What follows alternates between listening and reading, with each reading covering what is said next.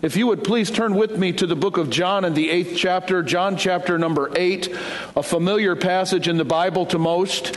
You know, the book of John is one of my favorite books in all of the Bible. I thank the Lord for all of the Bible. I enjoy each January trying to get through the book of Genesis. I love reading stories in Genesis, the stories of Joseph, the story of creation, the story of the flood. Certain books capture my attention more than others in the Bible. And the book of John is filled with stories that I can relate to. I can relate to the stories that I read about there. I love the way the book starts. It tells me who the Lord Jesus was. And when it gets into his ministry, it begins to give me a peek into how the Lord Jesus thought and how he responded to certain things in his life. In John chapter 8, we'll begin our reading in verse number 3, and we'll read down through verse number 11. The scripture says, "And the scribes and Pharisees brought unto him a woman taken in adultery. And when they had set her in the midst, they say unto him, Master, this woman was taken in adultery in the very act. Now Moses in the law commanded us that such should be stoned. But what sayest thou?" Now here we speak of the motivation. The scripture speaks of the motivation behind the Pharisees bringing this woman to the Lord. This they said, tempting him, that they might have to accuse him. But Jesus stooped down and with his finger wrote on the ground as though he heard them not. So when they continued asking him, he lifted up himself and said unto them, "He that is without sin among you, let him first cast a stone at her." And he stooped on the ground, and he stooped down and wrote on the ground. And they which heard it, being convicted by their own conscience, went out one by one, beginning at the eldest, even unto the last. And Jesus was left alone, and the woman standing in the midst. When Jesus had lifted up himself and saw none but the woman, he said unto her, Woman, where are thine accusers? Hath no man condemned thee? She said, No man, Lord. And Jesus said unto her, Neither do I condemn thee.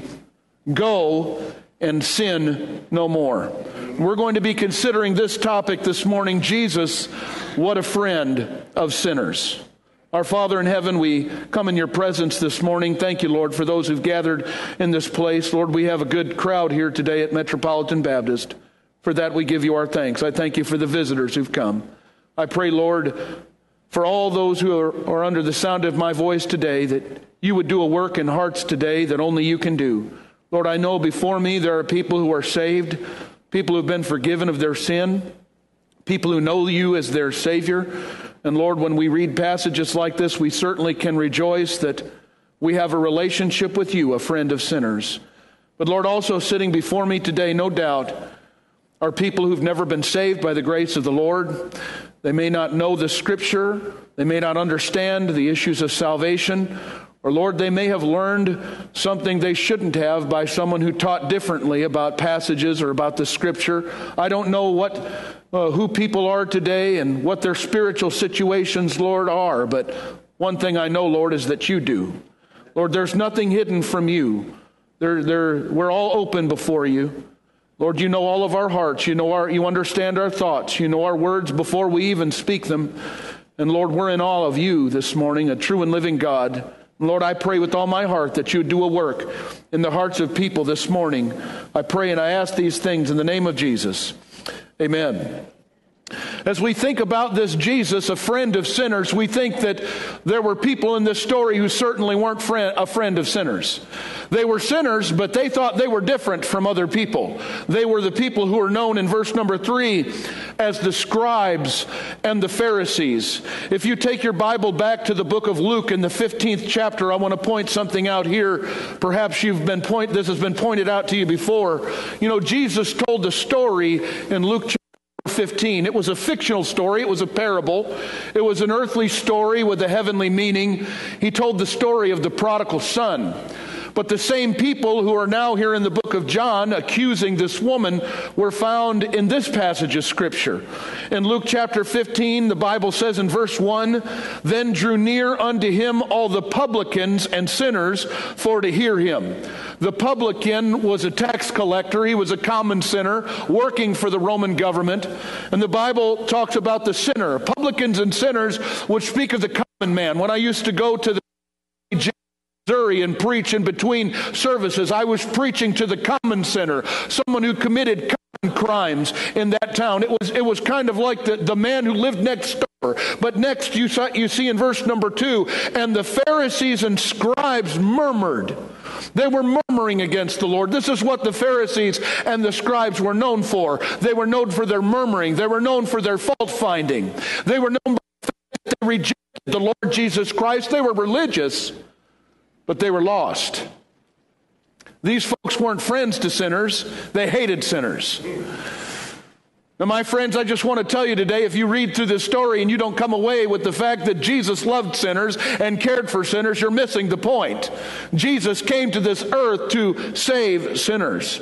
This accusing act was taking place here where the Pharisees, according to verse number 6, their purpose for doing this was tempting the Lord, but they were using this woman as a pawn, if you will. The scribes and Pharisees entered into many disputes with Jesus. Rarely do you find Jesus arguing or disputing with the common man. Rarely do you find Jesus, a common sinner or a common publican, trying to trick the Lord Jesus Christ. But you see the Pharisees and the scribes doing this all the time. As we like to say, they chased Jesus around the Judean countryside, trying to trip him up with everything that they could throw at him. It was a demonic effort. It was a devilish effort. It came straight from the devil. But my friend, Jesus Christ isn't to be tricked. He can't be tricked. How can you trick someone who knows everything? How can you trick someone who knows your agenda? You can't. The Bible says that the eyes of the Lord are in every place, beholding the evil and the good. In Psalm 139, the Bible says that the Lord knows everything about us. As we prayed this morning, I pray to the true and living God who knows every thought of your heart. He knows every place that you've been. You may not have told your mama. You may not have told your dad. You may not have told everybody what the intent and the thoughts of your heart are, but Jesus knows them. He knows them all together. He knows you top to bottom, side to side. He knows your pedigree. He knows where you came from. He knows that you're flesh. This accusing act was done by these scribes and Pharisees who had chased the Lord down, accusing to trick him. At the heart of the matter, the Pharisees and scribes hated Jesus. No matter what he said, no matter what he did, they weren't going to receive him. He could call a dead man out of a grave and they weren't going to believe him. He could spit on the ground and apply it to the eyes of a blind man, and the blind man would receive his sight, and the Pharisees wouldn't believe him. He could go into the place of worship and see a man with a withered hand on the Sabbath day, and heal that man right in their very presence, where a man who formerly had a withered hand had a whole hand. You ever seen somebody that had a withered hand? I knew a man once who was at a church and he had a withered hand. There was something that took place in his arm that damaged a nerve. He couldn't button the buttons on his shirt. He couldn't fasten his pants. He needed to wear kind of elastic type pants. He couldn't tie his shoes. I was actually in church the day that man's wife went on to be with the Lord. For whatever reason, the Lord called his wife home before he called him home. My heart went out to him because he'd lost his helper. She was putting her makeup on before she went to church on a Wednesday night, and she had a massive heart attack, and the doctors say that she went home to be with the Lord before she even hit the floor. What a way to go out, amen? Putting on your makeup, ladies, that's a good way to go. No suffering, no crying. You're just about to apply something to your eyelashes to make your eyes look so beautiful and sweet. You got done curling your hair, and you're on ready to meet Jesus. Aren't you thankful for that? I remember going to her funeral and seeing his name was Brother Carter. Whenever I would see him, I would think of that story in the scripture where Jesus healed that man with a withered hand, and the Pharisees and scribes said, you did that by the spirit of the devil. Nobody would do this on the Lord's day, and Jesus said it's lawful to do good things on the Lord's day. You know, they weren't going to receive Jesus no matter what he said. So this accusing act, when we think about this woman they claimed that she was taken in the very act of adultery. This is without doubt an arranged situation. We'll have more to say about this later on in the service. And I will do my best to be careful, even in this generation, from speaking too plainly from the pulpit. But the issue of adultery is mentioned in the Ten Commandments. The Bible says, "Thou shalt not commit adultery." This, of course, is dealing with sexual sin. They did this to accuse her. It's amazing to me that they didn't bring the other party in the matter. This is, the very sin is a two-person affair, if you will. Where's the man in this situation? The Pharisees didn't think to bring him because no doubt they arranged this situation, and conveniently they only brought the woman to the Lord. When I see in my sanctified imagination this woman, a sinner, being basically thrown down on the ground as someone who is worthless, as someone who is helpless, as someone who is hated. You ever seen somebody who was set in the midst of people who were stronger than them, and you felt very sorry for them because they were being brutalized, they were being used, they were being abused? Joseph's brothers did something like that to him. And I'm just here to tell you, in a group this size, there are no doubt many people, or some people, who think that acts like this are no big deal. But I want to tell you, when you abuse somebody else like this, when you take advantage of somebody else like this, you got a day coming. The Lord's eyes are watching you. You may sit down to eat bread like Joseph's brothers, but judgment day is coming. There's coming a day when the Lord's going to make some things right. You better be careful how you treat people who commit sin. You better be careful how you think about people that commit sin. This woman was a common sinner. She was outnumbered. She no doubt had shame and guilt all over and was set in the midst of a people who were only using her to achieve their agenda. And that's the way many people look at other people in this life. They want to use them for as much as they won't love people for who they are. You're only good to them so long as they can use you. That's how this woman was treated. But I want to tell you this today, friend. Jesus doesn't use people. Jesus saves. Jesus will use you in your life, but not in the sense that the Pharisees were using this woman. He'll make you whole again. The Lord has a way to put joy in your heart. I'm going to tell you something.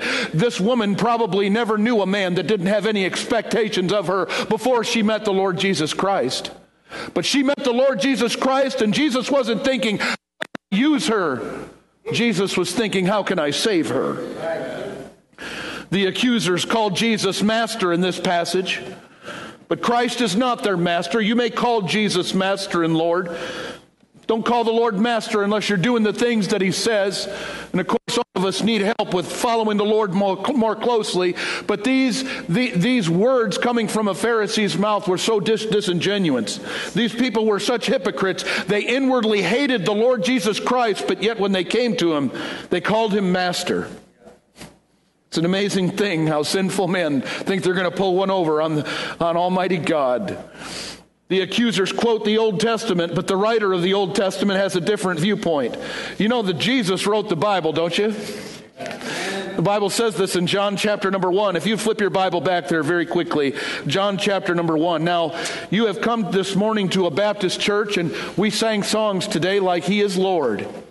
He is Lord. He is risen from the dead, and He is Lord. And speaking of Jesus Christ, the Bible says, every knee shall bow and every tongue confess that Jesus Christ is Lord. That comes straight from the Scriptures.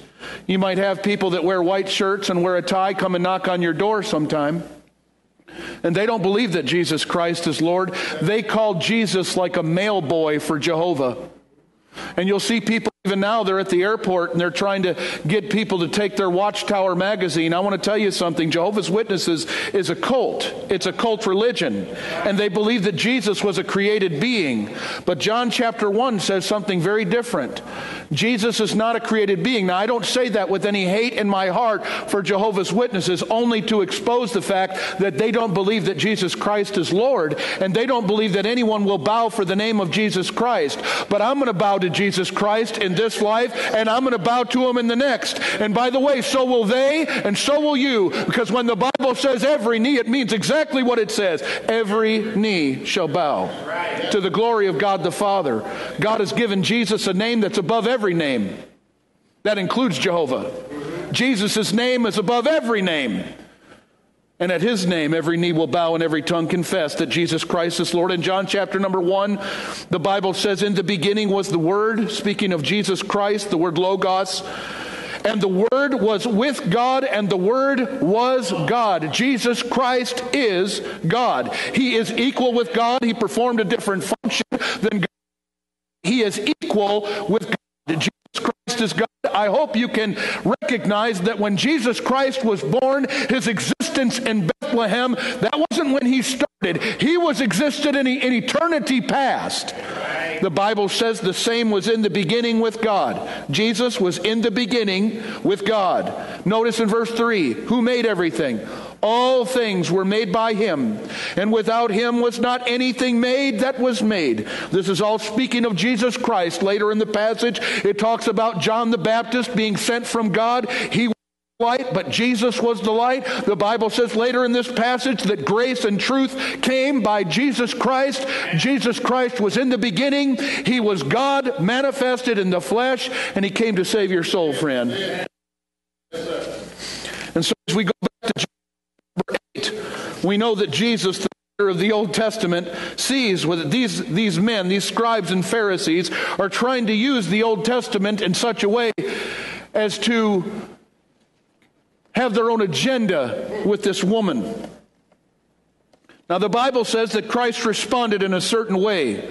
The Bible says in verse number 6, first, that Jesus stooped down and with his finger wrote on the ground. He was, as the Bible is presenting Christ to us, he's ignoring what these Pharisees and scribes had said to him, and he began to write on the ground. I want to say, first of all, that Christ's stooping down is an act of humility and his identification with fallen man. Anytime I think of Christ humbling himself or getting down, when I get down on my knees, often on Sunday mornings, and I don't want to draw attention to myself, but I enjoy to pray. I do. I enjoy talking to the Lord. He knows all about me. He knows my faults, my failures. He knows sometimes the messy things that I can be involved in my life. How that things in life, they don't always work out the way I want. God knows everything about me. And sometimes it helps me to get on my knees before the Lord. Now I know that some of you reached an age where if you get down, you may not be able to get back up. And I understand. What I'm saying is I don't judge people for not getting on their knees. But when I try to pray to the Lord, I get on my knees. But Jesus didn't need to get on his knees for anything. But he did. He stooped down. He got right down on our level. He got down and even put his hands on this piece of clay, on the dirt. Jesus was weary and tired on his journey. You know that Jesus didn't have to deal with all this. Jesus came down here and allowed sinful men to brutalize him because he had something to do for us. I thank God for the humility of Jesus identifying with falling man. Thank God for his condescension.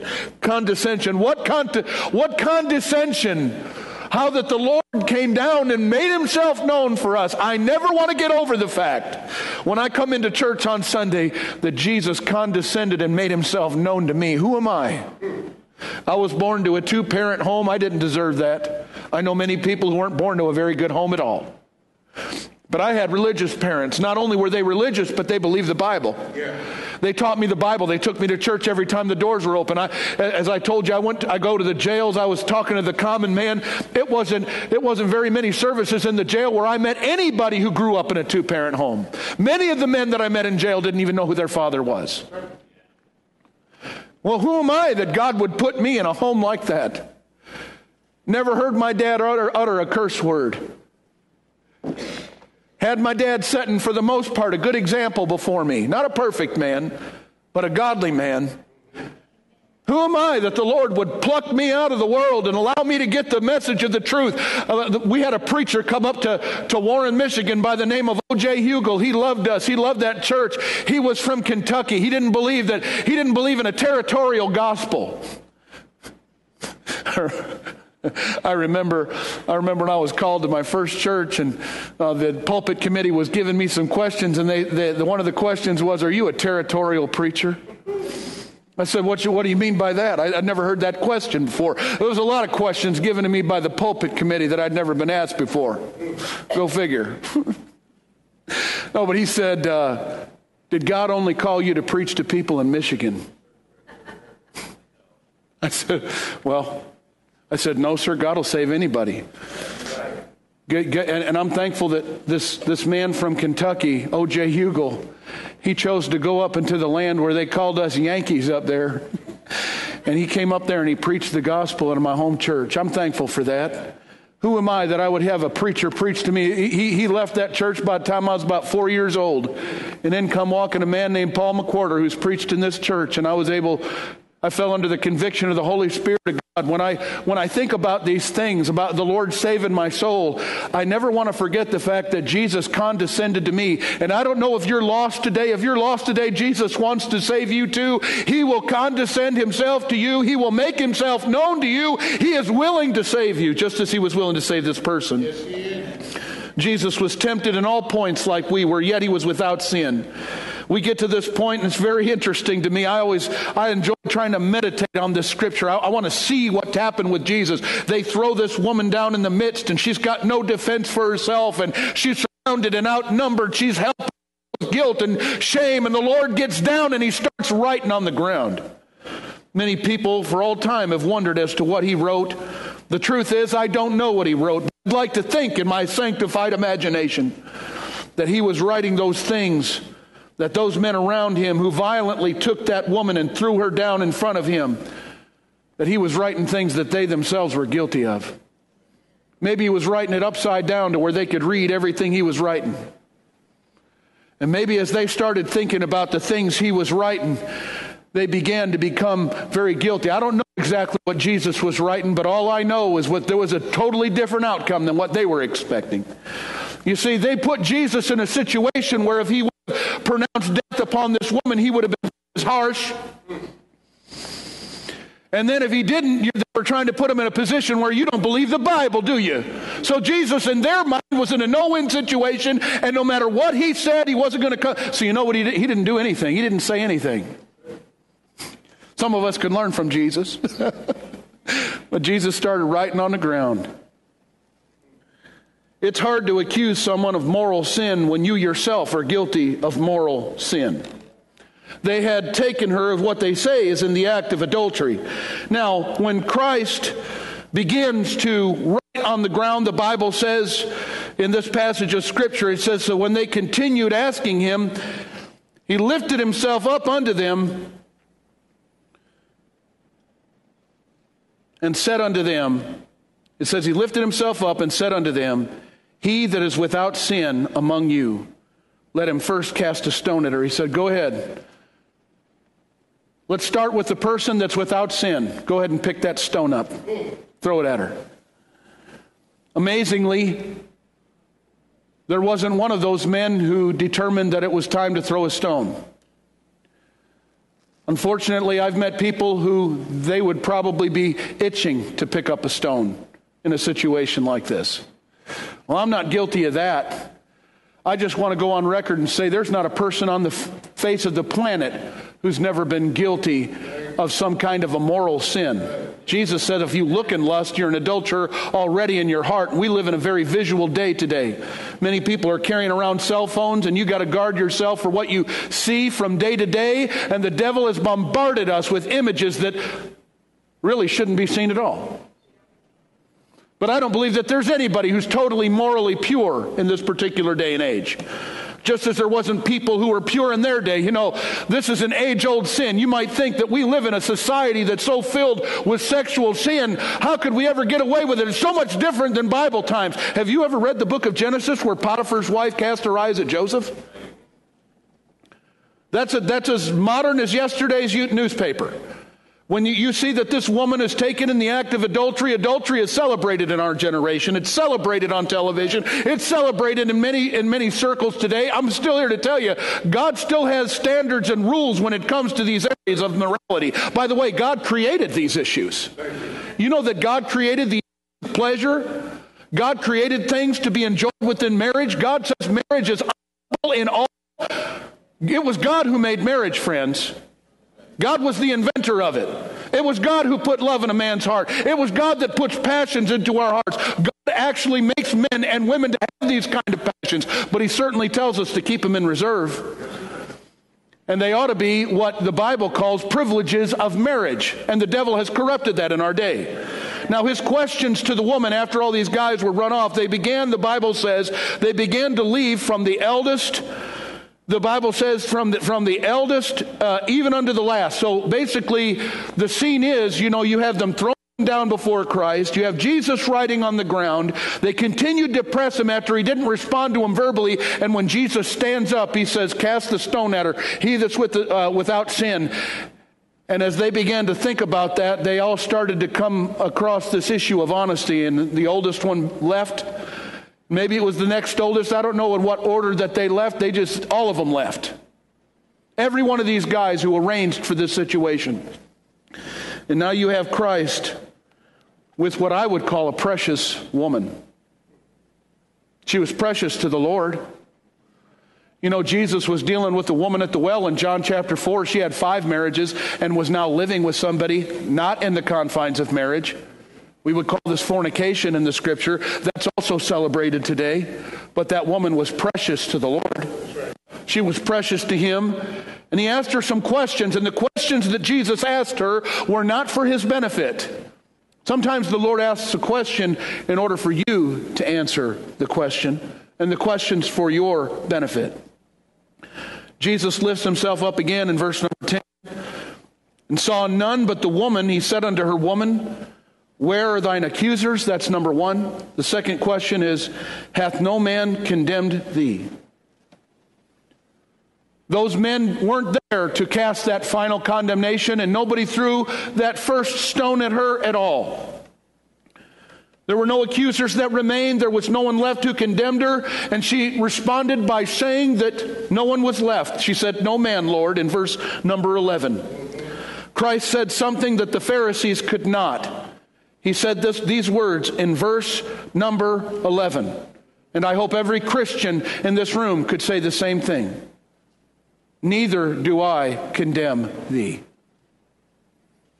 Jesus did not come to condemn sinners. Jesus did not come to condemn sinners. Have you forgotten John chapter 3? A lot of people are in love with verse number 16 in John chapter 3. But I was taught to memorize verse 17 too, which says this, John 3 and 17. For God sent not his Son into the world to condemn the world.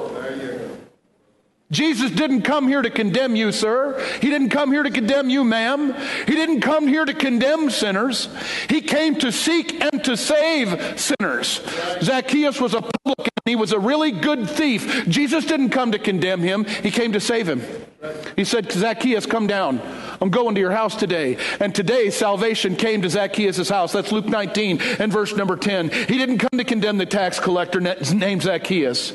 He didn't come to condemn the woman at the well who keep a marriage together and just quit on marriage altogether and was not living with someone. Jesus doesn't come to condemn sinners. He comes to save sinners. He said, I didn't come to save you or to condemn you. He said, I don't condemn you. His admonition was to go and sin no more. I want to say a few things as we close this service out. Number 1, sin doesn't solve any of life's problems. Sin will complicate your life. Young people, if you think you know the truth and you're just going to go ahead and live the way that you want to. I'm going to do things this way. I'm here to tell you that there's lessons to be learned in all manner of life. Your story may be a little bit different than mine. My story is I was raised in a Christian home by Christian parents. I didn't have any bad examples set in front of me. There were some. because my parents were sinners, as I am, and their parents before them. Now, I know that some of you may have come from a home where there was no sinning going on at all. You just had a righteous family altogether. You know, mom and dad never got mad at each other. They never had a cross word with each other. They just never argued. Everything was all peaches and cream. It was all sweetness.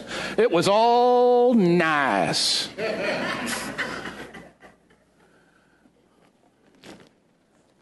You know, I didn't even know what sin was, what difficult sins were when I got saved at the age of 12. I hadn't started seeing people of the opposite gender in a different way.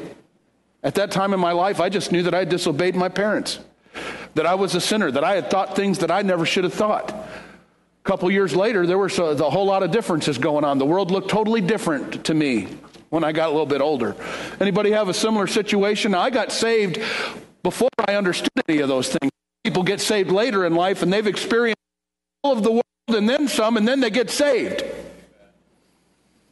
So my story and how I came to the Lord, there were some times when I thought, especially as a teenager, I'm going to get away with this. I'm going to be okay. I want to tell you something. You don't really get away with anything. Sin will always catch up with you. The Bible says, be sure your sin will find you out.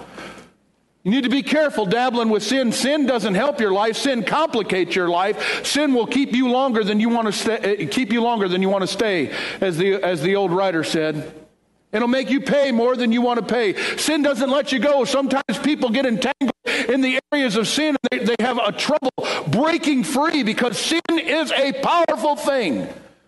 Sin is the enemy of human beings. And sin is your enemy as well. Sin may offer pleasure for a season, but sin, when you participate in sin, it is by and large unfulfilling. It doesn't give you what you want. Judas Iscariot found that out when he thought 30 pieces of silver was going to solve his problems, and it was going to satisfy his heart by betraying the Lord Jesus Christ. And he put pieces, and no sooner did that money get in his pocket, he says, I'm unfulfilled. I've done something wrong. And he tried to get it right, but he couldn't. He ended up going out and hanging himself. Sin doesn't satisfy. David thought that his relationship with Bathsheba was going to be all that in a box of chocolates. He was missing out on something. You remember, David was married at the time. David did have wives.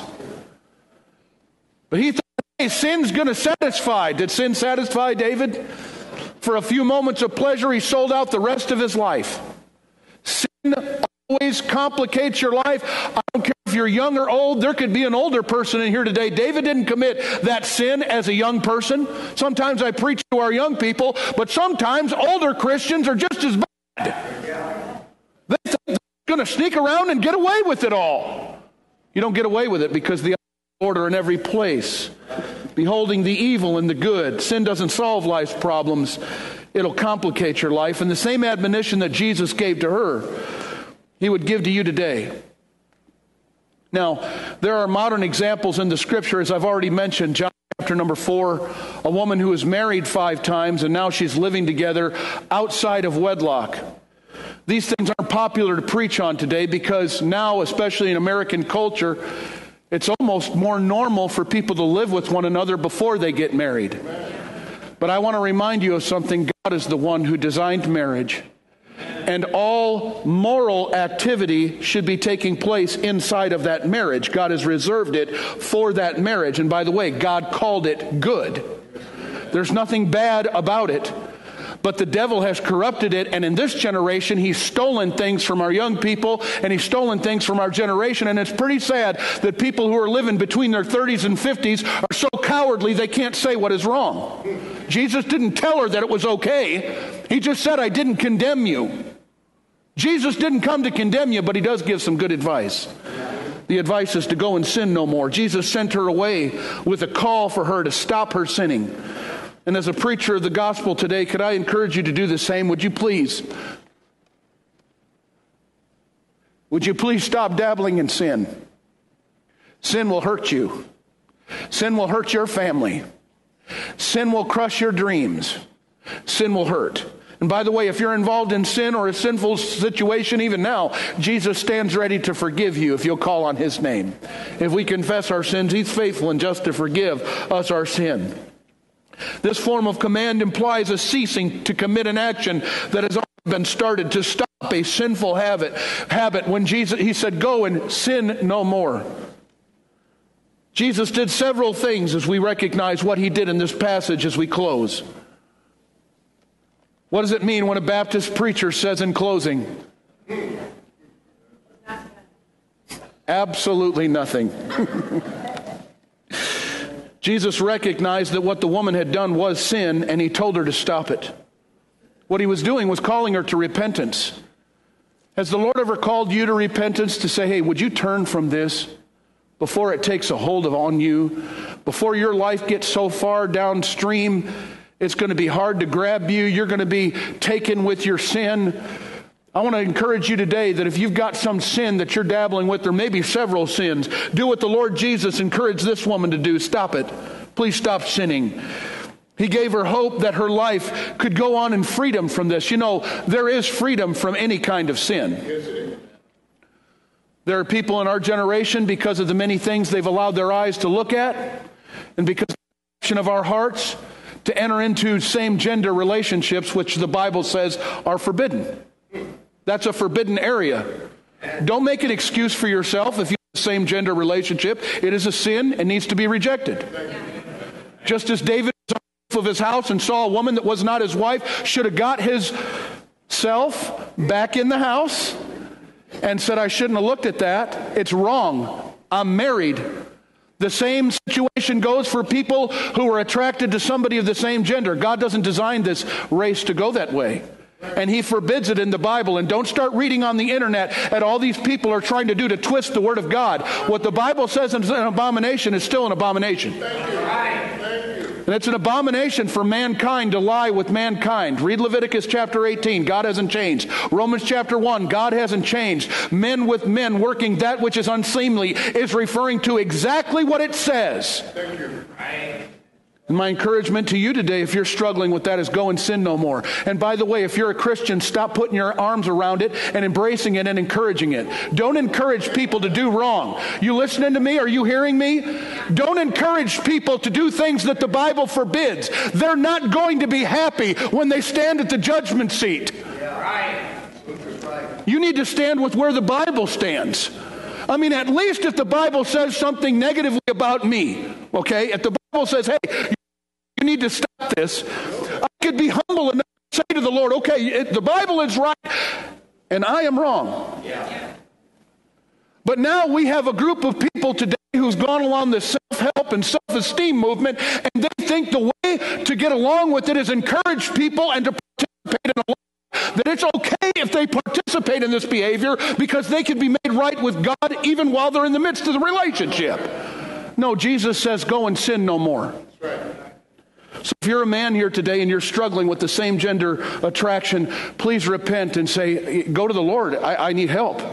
You say, I don't really want to admit that. There's plenty of people who are willing to admit it now, but it's a forbidden attraction. It's spoken of very plainly in the Scripture. And the same thing goes for the women. Read Romans chapter 1 where it says, even their women did change the use into that which is against nature. That's going on all around our society today. Now listen, this isn't a popular Sunday morning message. I don't know if you know that or not. This is what we call in preaching. It doesn't matter to me if I'm popular in this world or not. This doesn't matter if your worldview is different than mine. I'm preaching the Bible.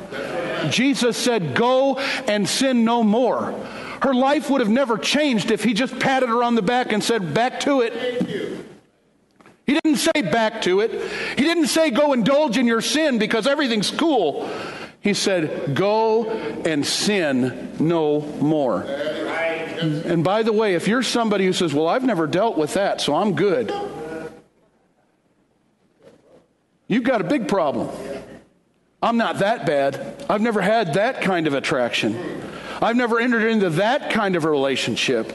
I want to tell you something. All of us are, as people, we are sinners by birth, by choice, and by practice. And I am still thankful for Jesus, who is willing to come down here and save my soul.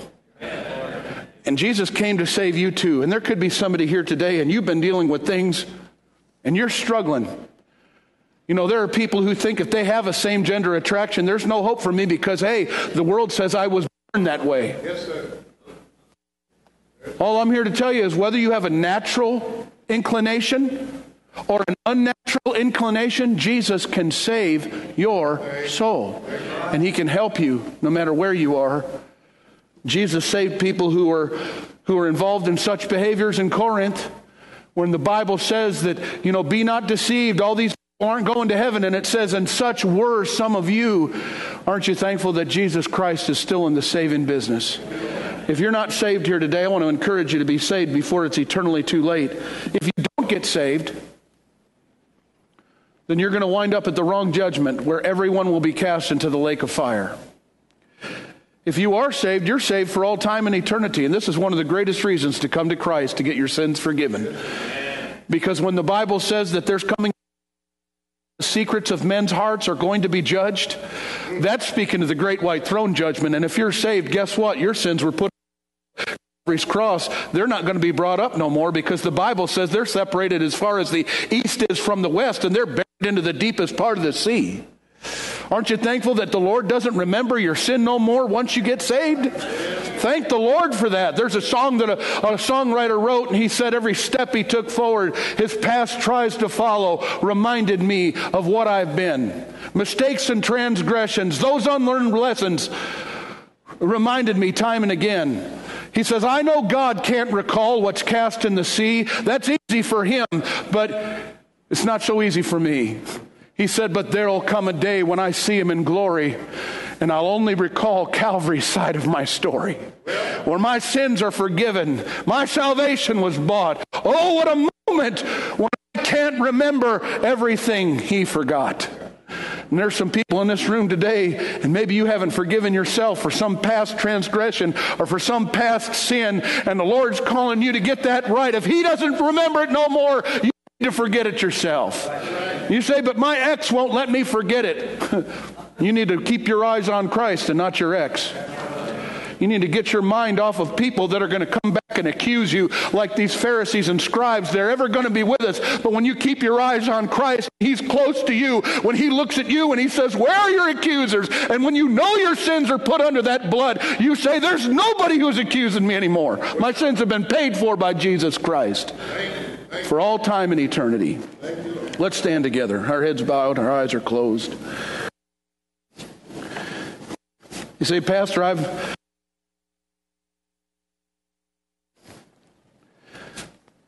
I'm not saved. I don't know the Lord as my Savior. If you ask me to say that I'm lost, I just want to say to you today, friend, Jesus came to save you, and he's willing to save you. If you're in the church house today and you don't know Christ as your Savior, and you want to come and get saved, you can. It's a simple act of faith. There may be somebody here today and you're hiding hidden conviction. God's convicting your heart. He's showing you that you need to get saved. Please don't turn from that. Won't you come? Break out of that aisle. Do what many had done before. They've come for salvation. With our heads bowed and our eyes closed, Brother John's going to sing this song about coming home. Sings, won't you come? With our heads bowed and our eyes closed, let's have this first verse.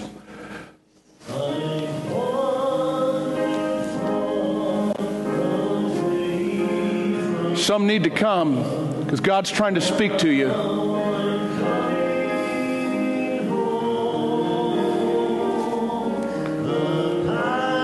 Say, the Lord stirred a chord in my heart today. He's working in my life. Stop hiding that sin. Bring it to the Lord. Stop flaunting your rebellion and come to the Lord. Coming home. Submitting to the Lord is the best thing you could ever do.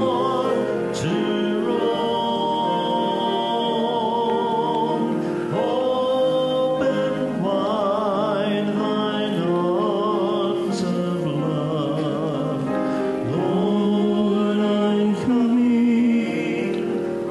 all sing on that second verse. I've wasted many precious years. Now I'm coming home. Thank God for repentance. God will take you back. He'll forgive you of sin. Lord, I'm coming home. Coming home. Coming home. Never to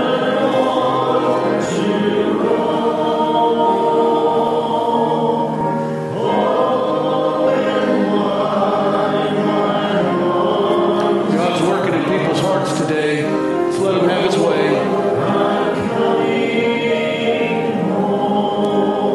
Let's just have the music plays. Have our heads bowed and our eyes closed. Nobody looking around. If I see your eyes, there's something wrong. Is there anybody here today that would say, Pastor, would you pray for me? I'm not saved. I don't know the Lord, but I want you to pray for me. I promise you I will not come to you. There's nobody super spiritual in this room that I'm asking to look around. Everybody's heads are bowed and eyes are closed. This is just you, the Lord, and me. Pastor, will you pray for me? I'm not sure that I'm saved. Anybody? I'm looking around. Anyone? Just lift your hand and put it back down. I'm not saved, Pastor. Is there anybody here today say, Pastor, I'm struggling with some sin, struggling with something. Would you pray for me? Just by the lifted hand, I see those hands. Hands all over the building, really. You guys are going to be in my prayers. I'm here to tell you that there's a God in heaven who can help you. The Lord can help you today. Brother John, would you sing this next verse? Heads bowed, eyes are closed.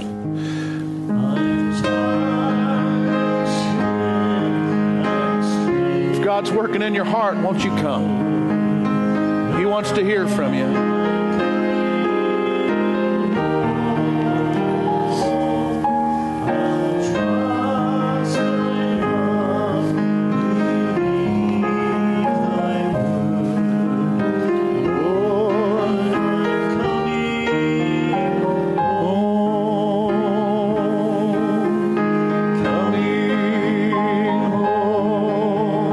Coming home.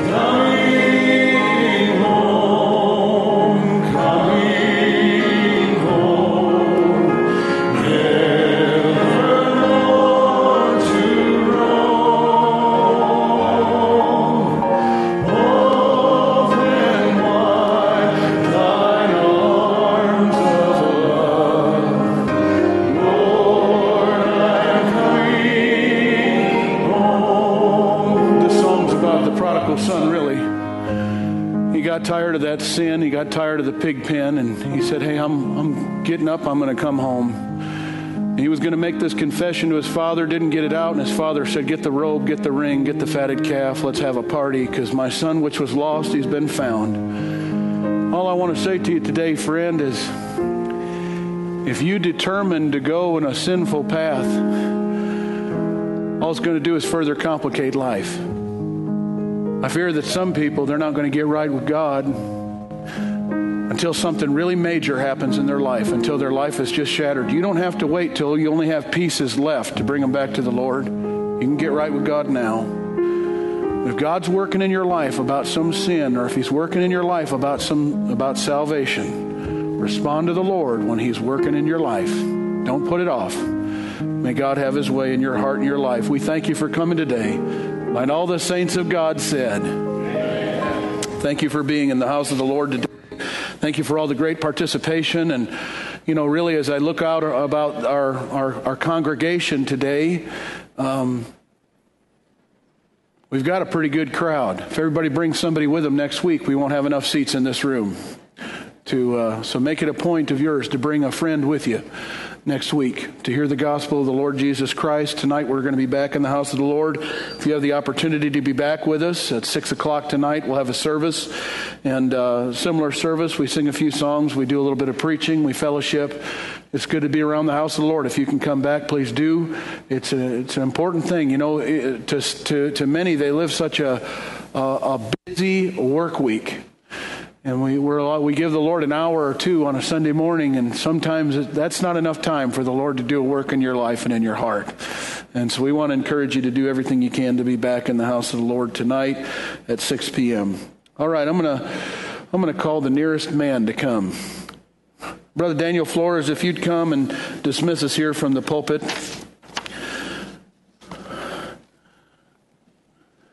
May God have His way in your heart. Thank you. Great message. Let's pray. Heavenly Father, as we come before your throne of grace, Lord, we're reminded that you're a good God. Lord, you came here to save sinners, and Lord, we're also reminded that there are no great men in this earth, just men in need of a Savior. So I pray that you help each and every one of us as we leave today, Lord God, to remember that there is a God in heaven that gave His Son for the sins of men. And He calls all men everywhere to repent and to believe in Jesus Christ. We thank you for our pastor. We pray that you help him, Lord, and just help us all to bring you honor and glory. In the name of Jesus Christ I pray. Amen.